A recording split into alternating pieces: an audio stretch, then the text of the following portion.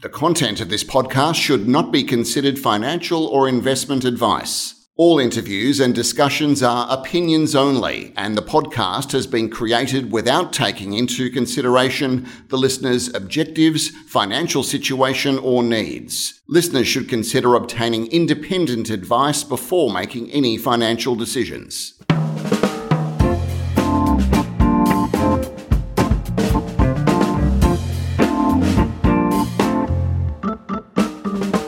Hi, this is Barry Fitzgerald, Garimpeiro columnist for Stockhead. Welcome to another edition of the Explorers Podcast. Today we're catching up with Nigel Ferguson, Managing Director of AVZ Minerals, owner of the world's biggest undeveloped hard rock lithium deposit in the Democratic Republic of the Congo, or the DRC if you're short of time. We had a chat with Nigel back in August last year when AVZ was trading at 5 cents. It's now trading at 7.1 cents, which says something about the progress at the project in the interim, a period marked by what has been generally a tough time for the lithium market, which needs to work off what most see as excess stockpiles, a short-term phenomenon in the battery boom taking off in a big way come 21-22. Now, as we've had Nigel on the podcast previously, I won't get him to give us a rundown on his background. Suffice to say, he is a resources industry veteran, and importantly, he's been active in the DRC for 16 years. With that, I'll say welcome back to the podcast, Nigel. Thanks, Barry. Good to be back. Now, lots been happening since we last spoke, but I guess the big question out there in the market is, where is the DFS at? And the background to that, of course, being the MET test work, what's that been showing? And having said that, where can we see the DFS coming out to the market and giving people a real feel for where the project's at? Certainly, we're about 95% the last time I was speaking with the project director on that, which was only a couple of days ago. We've had a lot of third-party information come in. We're still waiting on a little bit more. Just checking some numbers and writing up some sections of the report. So 95%. Always that last 5% is going to take a little bit longer. MET test work, as you probably recall, we had 2 phases of work to be done. The first phase was completed quite some time ago. The second phase, we are complete now, with the exception of doing some further test work on the tin and tantalum recovery levels, which we are expecting within a week to 10 days, I would think, somewhere around about mid-month. Mm-hmm. So the MET test work is all positive to this point? Extremely positive, yes. I think the main point from the scalability side of things, we did all the bench scale test work, and then we managed to do a larger lot of material go through. I think it was 250 kilograms went through, and the end product ended up being, I think it was a 60% recovery and a 6.1% spodumene concentrate. So very, very happy with that. Iron grades also very good at 0.7, well within acceptable levels. And the mica and other detrimentals we know of already have been characterised. It's just not going to be an issue for us. So very encouraging there with using an HPGR, which is exactly the same equipment we'll be using on site when we get it up and operational. The tin and tantalum side of things, initially we looked at doing some recoveries as a byproduct from the spodumene side of things on the recovery test work for that, and we ended up with, I think it was 30% of the product sitting into a heavy metal concentrate. Those numbers are being improved with the next round. Still waiting on confirmation of that, but we're expecting probably 50% of the tin and tantalum to be recovered into a heavy minerals concentrate. We'll probably put a second slice or an additional piece of equipment on site to accommodate the tin and tantalum and recover a little bit more, and then maybe make a little ingot bar or something like that, just to make sure that we can get the best value and transport the material out of country. Yeah, the tin potential is interesting, because I think from memory, it's the resource is 300,000 tonnes or so. Within the main resource we have at the moment, the complete JORC resource, the 400 million tonnes, yes, we have 300,000 tonnes of tin at an average grade of, I think, 740 ppm. Mm-hmm. Within that, there'll be higher grade areas. I think we touched on before, Barry, that we've got some footwall Gryson zones that are running up to 20% tin very hard in a large deposit like this to define those any further than just the average grade for the main pegmatite. But we're expecting those to be fed in, higher grade material fed into the system, so we might get a little bit more recovery from those areas than we would expect from the main pegmatite. But yes, very encouraging. Okay, so nice potential sweetener there for the overall project economics. Now, we all know the project is in landlocked DRC, so transport to the coast is a major issue. I was just wondering, I think last time we spoke, we were speaking about potential routes and where the most suitable export point might be. Just wondering what advances have been made on that front. You're quite right. We do have a fair way to the coast, if I can put it that way. We've got several avenues we've been looking at and investigating. 3 or 4 aspects of it. We want to make it the simplest method we can use, so the least number of transport methods. Trucking, I mean, ultimately, if we had a railway coming to our site, then that would be the best for us. But we don't, so we're going to have to rely on some trucking of material to get it to the railhead. We've identified a fairly decent road by DRC standards where we believe we can truck the ore from site to the railhead at a little town called Kabondo Dianda, which is about 320 kilometres away from us. And then from there on the railway line, the DRC railway line, SNCC is the term for that. They are operating. There's a little bit of work required further north of that, but from Kabondo to Lakasi Kolwezi into the Copperbelt, that railway system is working quite well. It then hooks up to several opportunities. We can either go into Zambia and catch up with the Tazara Railway at a town called Kapiri-Mposhi, or we can head west through to Angola and out to the port of Lobito. Lobito at the moment is looking like the front runner. We've got a little bit more negotiation to do with pricing on that, but it is looking like the shortest and simplest and most cost-effective route for us. Dar es Salaam is certainly hanging in there with very good engagement with the government officials in Tanzania so far, and I think they're keen for the business, so we should be able to strike a reasonable deal. And then finally, if we come down into Zambia, we have the opportunity of going south, the traditional route through to Durban Port in South Africa, or we're investigating also going to Walvis Bay in Namibia. Both of those groups of transporters are interested in supporting their own business, as you would expect. And it's not small numbers, not small numbers we're talking about. I mean, 700,000 tonnes is the target now on the 4.5 million tonne plant. And, you know, that underpins anybody's business, I would think, in the rail and trucking industry in Africa at the moment. Yeah, nice to have all those options. And I was just wondering, you touched on it there. There is competition from neighbouring countries to get the business, as it were. Is there? There most definitely is. Lobito Port in Angola is underutilised at the moment. It's been expanded and upgraded. The railway system was refurbished in 2015. I believe they've just ordered 100 locomotives, so they're into expansion mode. The Namibian railway system, Namib Rail, is also looking for business. They've got a chunk of railway that's missing to connect through to Central African railway systems, but they're happy to look at trucking it through that distance. But Walvis Bay Port itself has just been completely refurbished and expanded as well. And Dar es Salaam the same. I think they're all vying to be the number one port in southern Africa, with large money being put into these things. I think Dar es Salaam was something like $250 million had been put into the port to expand the system there, and the new railway system coming in from an inland port for storage facilities. So yes, lots of competition, which is great for us. Right. Does that the transport routes does that have to be resolved ahead of the DFS, or are they independent? Well, we will. Yes, I mean we've got as far as we can get. We've got numbers from those players. We still think we can improve on them. As you quite rightly mentioned, it is a major cost for us. It's about 2/3 of our total cost to get it FOB on a ship.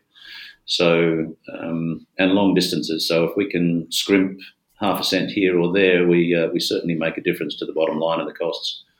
Okay. Now, we all had a look at the scoping study, I think May last year. The DFS is, there's a bit of fine-tuning, obviously, on some of the final figures. I think the scoping study was the 5 million tonne per annum option, peak production of 1.1 million tonnes. DFS is roughly the same? Or will be roughly the same? Yes, it's a little bit less. We're looking at 4.5 million tonnes to produce 700,000 tonnes of spodumene concentrate. That's where we think the project will sit nicely. I mean, I think we've touched on this a few times before, Barry. The project has no issues, obviously, with expandability. If we wanted to double that, we probably could. But as everybody knows, the transport is the issue for us. So we need to be careful about what we're putting out. I tend to think that any expansion or capability expansion on producing SC6 would be looked at on a comparison to maybe further beneficiation and putting a sulphate plant on site so that we have a sulphate going out. And that's a reduction, I think, of around about 6 to 1. So 6 tonnes of concentrate to 1 tonne of sulphate. Makes it a lot easier for us to ship things out, and it also gives us a much higher value product. Right, and that's something that will be covered in the DFS? I think it'll probably come in as an option. Right. I was particularly interested in the entry of, my Chinese pronunciation is not very good, but is it Yinbin Tianyi? Yep, almost. Yinbin Tianyi. Oh, well, not even close, really. But anyway, that November announcement of it around the $14.1 million placement. There's been a bit of a hold up there, but that's still in the works? It is very much so. We engaged with Yibin quite some time ago. We were introduced to the group by Cattle, CATL, and CATL have a 15% shareholding in Yibin Tianyi. And Yibin Tianyi's chairman is also a shareholder in Cattle, so they're well known to each other. Right. The thing we liked about it was that they were about 75% of the way through constructing their first hydroxide plant in Sichuan province. We went and visited that, fortunately before all the travel bugs and permits were put in place. But look, they're 75% of the way first. They're through their first train, and that's a 25,000 tonne per annum hydroxide plant, with the plan to expand and bring it up to 100,000 tonnes. So as a match for us and our expansion plans and aspirations, we thought it would be great, because they'll probably look for in the order of 200,000 tonnes offtake from us. Those are part of the heads of agreement, or a discussion on an offtake agreement is part of the agreement we have with them.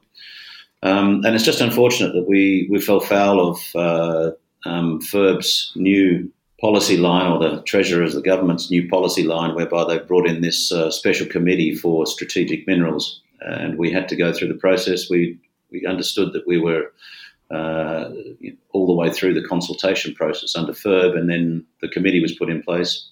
And we had to go back through all of the consultation process again and go back through FIRB's Special Strategic Minerals Committee, I think it's called. The difference in policy as well, and I've noticed some press out there on social media saying, I can't believe that FIRB would take this long with an asset that's overseas. I fell off the chair myself. But yeah, well, exactly.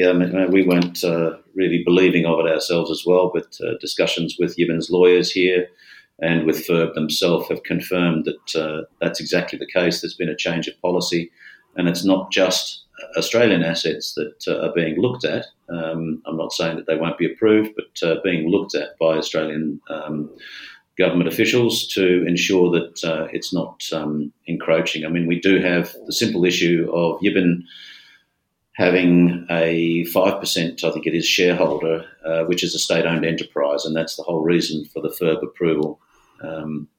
And then the change of policy, which hasn't helped our timing. So our understanding is that the next 2 or 3 weeks we'll see that approval being given and the funds being released to us.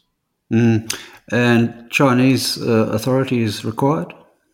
It is. ODI is certainly required, so we believe that is contingent on FIRB being given. There's been pre-approval, I suppose, given by the Chinese government for the investment to go forward, so we're just waiting on FIRB. Now, given the issue around FIRB, which I'm sure will be cleared pretty quickly, but it does go to the strategic nature of lithium supplies looking forward as the EV revolution, etc., takes off. What's your take on the lithium market at the moment, and when do you see this much forecast turn in sentiment and demand?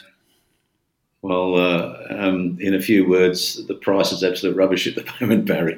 I don't think it's really in the best interest of anybody to dwell on it, but there's companies that are in production who are struggling with $420, $450 a tonne for SC6. All I can say is good luck to them, because I think that's going to be a hard slog. My understanding is that, yes, there are stockpiles within the system which need to be taken out before supply can begin again in earnest. I think we'll probably see a couple of years before that actually starts to come out. It all depends on how accurate the forecasts are for the future demand for the product. If I'm hearing correctly what Toyota and VW and the German car manufacturers in general are starting to talk about, there's going to be a lot more supply required in Europe, as well as what's coming out of China as well. So the Chinese will probably bore into their stockpiles, use them up, and then we'll be looking at an increasing price, I hope, over the next, from 2 years out, maybe 18 months. And then moving upwards from there. I think 700 is the number that a lot of these marketing people are looking at, who have got the data, Benchmark and Fast Markets, etc., are all looking at those sorts of numbers. $700 a tonne for SC6 by 2022, I think it is, 2021, 2022. And it'll sit there for a wee while. And I think that base level of 700 is excellent for us. It's a great number for us. But we will look for that price to go up, I think, based on this extra demand that I think is really going to start happening from Europe. Last time I looked, there was a lovely diagram showing, I think it was 28 different battery manufacturing plants that were supposed to be going into Europe, Eastern Europe, over the next couple of years. And I think it's 400 gigawatt hours of battery life being constructed. So Tesla and Cattle and all these boys are going to be in there pushing it. So, I think there's more to come on that one, Barry. Just by the by, both BHP and Rio, during their profit briefings in the last week or two, have both identified lithium as a future-facing commodity they need to have a good think about because of that growth, that future growth. So they're obviously looking at 10, 15, 20-year horizons. But if the big boys are starting to look, you've got to wonder when the market will start reflecting that upside. But 21, 22 perhaps, which would dovetail nicely with your planned start for the project? Most definitely. It's very rarely that you can say you get your timing right on these things, but if we can organise finance on the back of a good DFS and move it forward within the time frame we're thinking of, 2021, 2022, yes, I think that would be good timing for the price increases to come into play. Would you, for those financing discussions, would you need to be 100% covered with offtake agreements, or? Certainly be required for some comfort for the lenders, for sure, because they want to see where their money's going to come back. But I would suggest that they probably look at a minimum of 75% offtake. Something that we do have up our sleeve is we have signed an agreement with an unnamed company as yet to look at the tin and tantalum offtake. We've got some sample back in Perth at the moment, which we're going to start test work on. It's a tin and tantalum concentrate. It's been sieved off on site. So if that proves to be good quality, which I'm pretty sure it will be, then I think that negotiation will continue and we'll have a a second stream to the income for the project. Right, because I think CapEx is roughly 350, 400 US million. Is that right? Yes, roughly, depending on which way we cut it. Obviously, we've got a large ticket item in there of the Pianawanga hydro facility. That's about $50 million straight off the bat there. Whether we pull that in under our CapEx requirements or whether we leave it out and let someone else do it and supply the power to us and they take on the business. I mean, we're not in the power business, and the reason we took the license or the opportunity on board is to ensure that we got a good price on electricity supplied to the site to run the plant and equipment. Mm-hmm. So yes, it's a number around about that 400 million, depending on which way we go. Right. So hydro would give you the potential, of course, to market yourself as quote unquote green lithium. Yes, a lot of companies are looking at that chain to make sure that the batteries are produced in a green environment, if we can call it that. Very hard to do when you're a miner, obviously, because you do rely on diesel power in remote locations. But we have the fortunate geographical location of only being 82 kilometres away from the Pianawanga hydro facility, which was essentially put in for the historical tin mine at the same site. So, that's right. I mean, they've got the capacity there. I think it was for around about 44 to 46 megawatts of power once the two sections of the historical hydro plant are upgraded and refurbished. So that's more than enough for us to run a DMS plant. I think is somewhere between 6 and 8 megawatts of power for what we're looking at. Additional material there. We're talking about an electric shovel. If we can find the smallest one we probably need would be the only one we could get. And then trucks, of course. There's I think it was Komatsu who just brought out an electric dump truck. So we'll be investigating those potential avenues as well. Okay. Now you've obviously got a lot on your plate, but I was just wondering whether, given the presence in the country and that part of the world, are any other opportunities emerging for the company? Well, look, I think the main big opportunity we've got, which we've already announced, is we've got discussions ongoing with the government on a special economic zone. That's right. We are going to have a workshop with, I think it's about 30 of their representatives from the various ministries to discuss how we're going to progress with Manono as a special economic zone. My understanding, straight off the top of the bat, is from some of the other ones that have been put in place, is that you get a period of time, usually matched to your mine life, or an initial period with a renewal period available, which gives you significant benefits in tax exonerations from the government on your revenue stream, expatriates that are working with you, fixed rates on their tax, to importation of goods and consumables that you require for the site to get you operational, and export of the material as well, because DRC has quite an unusual regime with tax, in that you have the provincial taxes being allowed to be imposed by the local governor of each province on top of the federal, if we call it that, the national one. So, yes, we're hoping for some good discussions with the government on that. And we'll try and tailor it as much as possible to match the startup period for the company. If we can get a really good deal for the first 5 years to ensure that our debt is paid off as quickly as possible, then that would match our aspirations for putting the project into production as quickly as possible. Okay, interesting one to pursue. All right then, so a lot to look out for in coming months. 2020 shaping up as the big year for the company. So with that, I'll say thanks for your time today and all the best. Thank you very much, Barry. Cheers.